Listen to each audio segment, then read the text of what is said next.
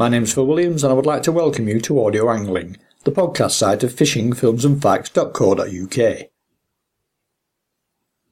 Over the past couple of years there's been a very noticeable increase of interest in fitting out charter fishing boats, which would normally be inboard diesel powered, with large petrol driven outboard engines. One of the latest converts is Pwllheli-based Jason Owen, who towards the end of 2014 ordered a brand new purpose-built 10-metre Cougar Cat, powered by twin 200 horsepower Honda outboards, as a replacement for his diesel-powered 38-foot Evolution half-alleyed. Explain to us, if you will, the pros and cons of making that switch. The main reasons I'm changing over from a big diesel-engined monohull to a catamaran that runs on twin outboards. There's two main reasons really. The speed of the vessel I'm running at the moment, the Evolution 38, it'll run at about 16, 17 knots. But the catamaran that I've ordered should be running, we're hoping, at about 20 to 22 knots. The other side of the story is that the outboard engine boats should be a lot more economical to run. Now, years ago when red diesel prices were very low, the big inboards were fine to run, there wasn't a problem at all. And fuel didn't really used to come into the equation of the price of the trip. But these days, the price of red diesel has shot up so high, it's quite expensive to run these big inboard engine boats. Just as an example, when I first started chartering 14 years ago, diesel used to be about 15p a litre for the red diesel. But now, it's around 65p, but it has been as high as 83p per litre. Now when you've got a big diesel-powered boat, 500 horsepower Caterpillar engine in it, that's using a gallon a mile basically, or just under a gallon a mile, it's very, very expensive to run, especially when you're doing long-haul trips. Some of the trips we do, just in a one single day trip, we're covering over 100 miles of ground, so you can imagine the cost of the fuel for that engine. With these outboard engines, the reports that we've had back from other people that have bought outboard-powered charter boats, they're getting about 2 to 2.5 miles per gallon on petrol. So the fuel economy is a lot better on the outboard engines. It used to be that the lifespan of inboard engines was really good as well compared to outboards. But I think you've got to consider basically renewing your outboard engines as well. If you're going to use them commercially, you've got to think about renewing them maybe every 5 or 6 years before you do start getting problems with them. Now, as long as you can build that into the cost of your trips, the price of renewing your engines, then, you get a boat that's got brand new engines every 5 years, which can't be a bad thing. The outboard engines as well have become, like I say, a lot more reliable, but they've also come a lot cheaper to buy over the last few years as well. If you look at America, for instance, a lot of the boats over there now run on petrol outboard engines rather than the diesel inboard engines for those reasons. The other good point as well is having a boat built from brand new is that you can save on the build cost dramatically by having outboard engines. You haven't got things like stern tubes to worry about, rudders, hatches, breathers. There's all sorts of stuff that's involved in the building the boats, extra things to consider when you're building a boat that's run on a diesel engine as compared to having outboard engines. And also, you've got things that can save you time and money, like maintenance, and if there's a problem with the engines with outboards, they're easy enough to bolt on, bolt off without too much fuss, whereas with a big inboard you've got to hire a crane. It's an awkward process. You've got lots of things to disconnect and stuff when you're taking the engine out, so having an outboard on that side of things is really good as well. The other side to look at is, if you do go along and you end up getting a rope or a lobster pot around your prop, with an outboard engine you can easily tilt the outboard up, cut it free and get on with the rest of the day. I've had ropes around me props in the past, and even having a rope cutter on your shaft on an inboard driven boat is not always the answer. It doesn't always cut the rope clear. A couple of times I've had to actually get in the water and dive under the boat and cut myself free type of thing. So that's going to hopefully not be an issue with outboards. So yeah, overall I think having outboard engines should be a good move. Taking all of those points on board, what was it that finally persuaded you then? I think, Phil, the final thing that persuaded me was the economy and the speed of having outboard engines on the back of the boat. It opens up the range that I can actually run my trips in quite dramatically. if we go out on wrecking trips, for instance, now, if I'm doing an extra 5 knots, we could easily reach wrecks that haven't been in our range before, so you can open up your fishing grounds a bit more. I have been doing a few trips over to Ireland as well, fishing the wrecks on the way across and fishing them on the way back. So again, we could go and explore different wrecks that maybe we haven't fished before. But it also opens up the possibility of doing different things during the day because you've got a lot more fishing time because you've reduced the amount of travel time that you're doing. There's things on the Irish side like reefs and sandbanks and stuff, we could possibly do a couple of hours exploring those on future trips. So that's going to be quite a positive thing as well, So yeah, like I say, I'm really looking forward to this new Cougar Cat. And like I say, getting it built from new, the beauty is you can get it designed and built to your own spec. Audacious Marine that build these Cougar Cats, they've been absolutely fantastic with me. There's nothing is too much trouble for them. We've designed it, like I say, some things very differently to how they'd normally do stuff, and nothing's been any sort of bother for them, so it's been a pleasurable experience, if you like, dealing with them from day one. And like I say, I end up with a boat that's going to fulfill my needs as a charter skipper. The design of it is going to be great. We've got a forward wheelhouse with a toilet that comes in from the back of the deck. The block is actually built inside the sort of wheelhouse area. It's going to have seating outside. It's going to have a long bench seat, which is going to be under a shelter. We're going to have a big roof overhang. And underneath the roof overhang, there's going to be a big bench seat, which should seat at least 10 people comfortably. Both sides face outwards, so, people can take in the views and stuff on a nice day. And it's going to have pull-down spray canopies as well, so should there be a bit of bad weather, choppy seas with spray coming over, or it's raining, we can pull down some tarpaulins and keep everyone nice and dry. And like I say, we'll gain masses of space on the deck as well with this new boat compared to the old boat. So again, the possibility of taking bigger groups, accommodating for clubs and groups of 12 people maybe instead of 10 will come into it. And also, it'll help keep the cost of the trips down because of the saving on the fuel, yeah? We were talking earlier in the year, we were going to seriously have to look at the prices and put our prices up next year dramatically because of the increase in fuel costs. But like I say, if we go over to this new boat, then hopefully that shouldn't be an issue really. We'll be able to keep our prices competitive, and it'll be nice to have a brand new boat with seating for everybody. At the moment we're struggling to get sort of 3 or 4 people in the wheelhouse to sit down comfortably on journeys out to the wrecks and back again. But on this new boat, that won't be an issue. Everyone can sit down in comfort and, like I say, get a bit of shelter from the elements as well. So that should be good. Obviously, you're not the first to make this switch, and presumably you won't be the last. So what sort of positive feedback have you had from those who've already done it? People that have got these boats that have switched over that I've talked to, I've not heard a negative comment yet, Phil. What we're hearing is good reports, of performance, of speed and economy on these new boats driven by outboards compared to the old inboards, ease of servicing. And again, everyone's always talking about the safety factor. If you get a rope around your prop, it's dead easy to just tilt your engine up and cut it off. So yeah, like I say, I'm really looking forward to it. It should be really good. Talking to everyone else that have made the switch, everyone seems to be happy and it's a good thing. Having placed the order, now for you it's a done deal. So tell us about the boat and some of the new projects that you feel it will allow you to explore. Like I say, it's a catamaran, so it's going to be a lot more stable on the water than the monohull. Should be a lot less rocking. It's a 10 metre by 4 metre. That's the size of the actual hull. But I'm having an island wheelhouse, which will allow the anglers to fish right up one side, right up to the front. We've sort of paced it out, and you should comfortably fish 6 anglers per side, with a lot more space on the boat than you would have on my boat at the moment, with just 4 people on it on each side. So when you're doing drifts over wrecks and fishing the bass grounds, etc., it should be a lot more comfortable, be a lot more space for everyone. And these Cougar Cats as well, I've spoken to 2 or 3 owners, and I actually went over to Guernsey recently on a bit of a busman's holiday with the lads, and we fished on a Cougar Cat out there. And, it was really, really good, nice, comfortable ride, no slamming like some of the other catamarans do. I couldn't fault the boat really, it was really, really good. So, like I say, it should be good.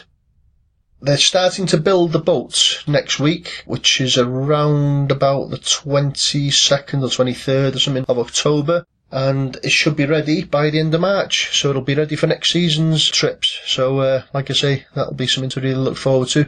Yeah, it's quite exciting, sort of talking and sort of sorting things out with the boat builder. Like I say, Paul at Audacious Marine has been fantastic. Nothing's been too much bother. It's just been a really sort of easy process, really, the planning of it and stuff up to now. So, yeah, hopefully that'll carry on and we'll end up with a good boat at the end of it. When we go reef fishing, we'll be fishing off the St Patrick's Causeway for the bream and the taupe. The speed of the boat there will again increase the fishing time. I mean, normally it sort of takes us about 40 minutes to get there from Pwllheli at the moment with this boat, but, we should be knocking that down to half an hour. But it's the longer haul trips, like the wreck fishing and going over to Ireland and stuff. That's where it's going to make a massive difference, I think, because some of the wrecks that we fish at the moment, are up to 50 miles away from Pwllheli.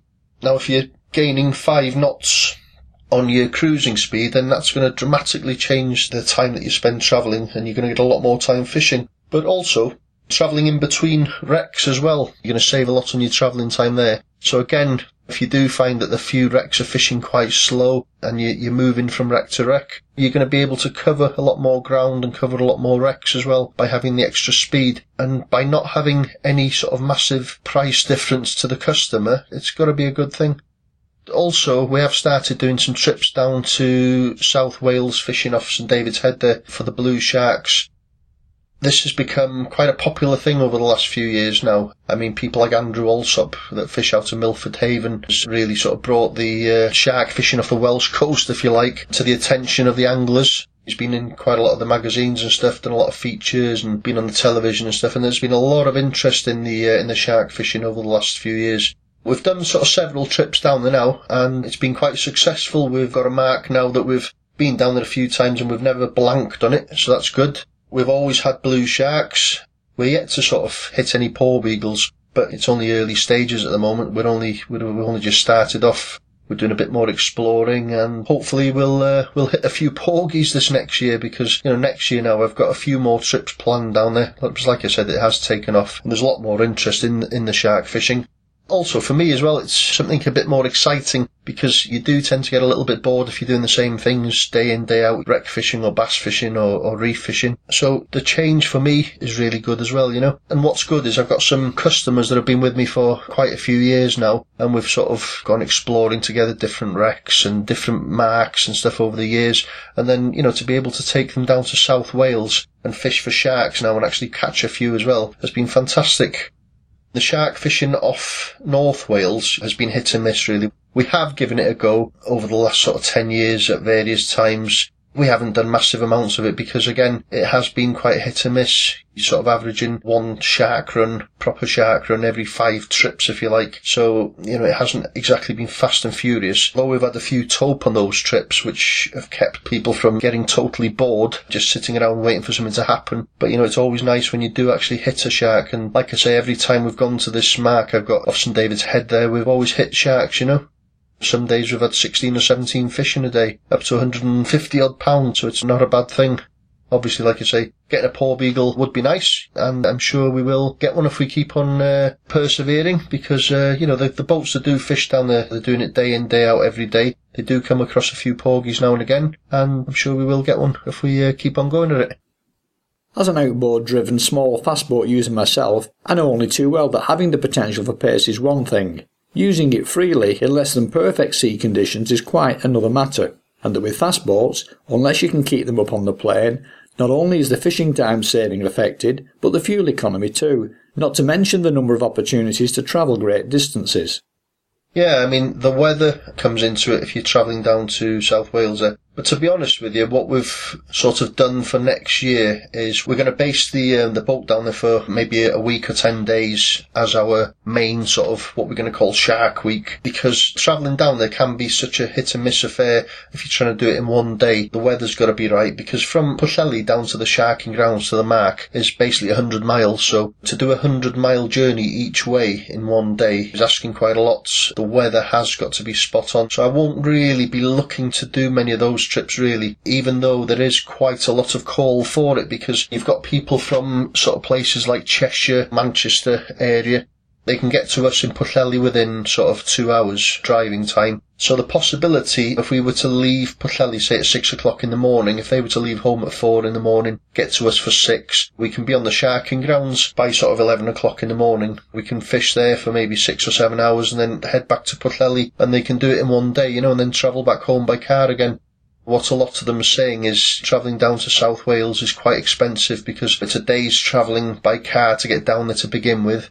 They've got to have a night's accommodation, which, is another expense. They're fishing for usually 12, 13 hours in a day. So by the time they get back in again, they're absolutely tired again, knackered, too tired to go home. So they're having to have another night's accommodation. And then they've got another day's travelling back home again. So it's a 3-day journey just for 12 hours fishing. Whereas, like I say, they can come down to us, travel down to us in 2 hours and travel by sea, as long as the conditions are calm enough, down to the sharking grounds within sort of 4.5, 5 hours. But like I say, I certainly won't be doing a lot of those trips because it's a long, long, hard day. So we'll probably limit that to maybe, 1 or 2 a month. What we're more likely to do is maybe take the boat down to sort of Fishguard and be based there for like a long weekend, say 3 or 4 days. So we'll probably do that maybe once a month as well. Maybe late June, July and August, September and into October. But just have one sort of major sharking week at the end of September. We're going to do it next year for 10 days and have the boat based down there for 10 days. People can then travel down like they would to Milford Haven, really. They can come down to Fishguard and get some B&B down there and go out for a day's fishing. But, it's just nice to have that option of doing the 1-day trip, really. Now and again, it just helps some people out that don't want to be doing 3 long days out of it, So it's good to have the option.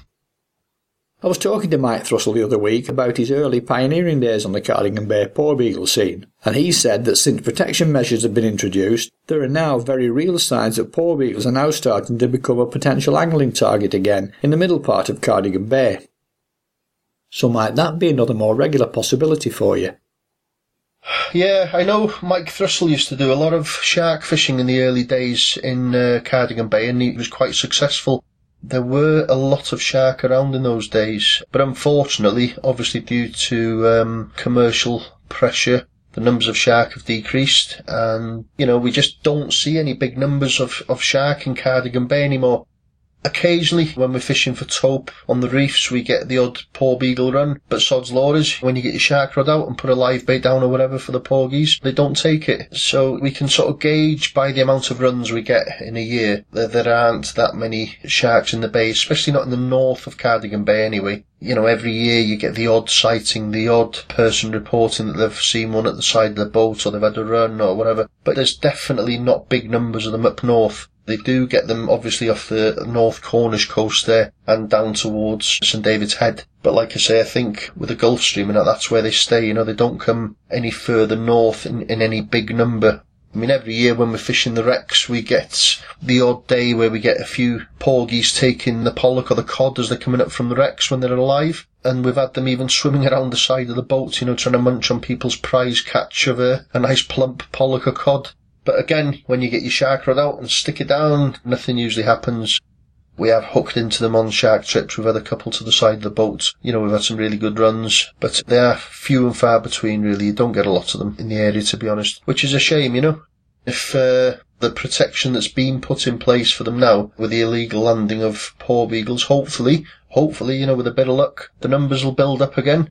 I'm pretty sure they're quite slow-growing fish, and it will take quite a long time for the numbers to sort of pick up again. But what's good with the porbeagle sharks or blue shark fishing is it's all catch and release. Nobody kills them. They're all just photographed and put back in the water to fight another day. So it's a really sustainable fishery, and it's something that can build up people's trips, if you like, and it gives the angler a really good sort of change, something to go out and catch. The buzz of having a really big shark on the end of your rod pulling you around the boat is absolutely fantastic, and it's really exciting. So that there, like I say, the shark fishing is something that I am enjoying at the moment. Like I say, we're all new to it, we're getting into it, but we're learning, and, it's really enjoyable sort of getting into the shark fishing as a change to all the other types of fishing we do.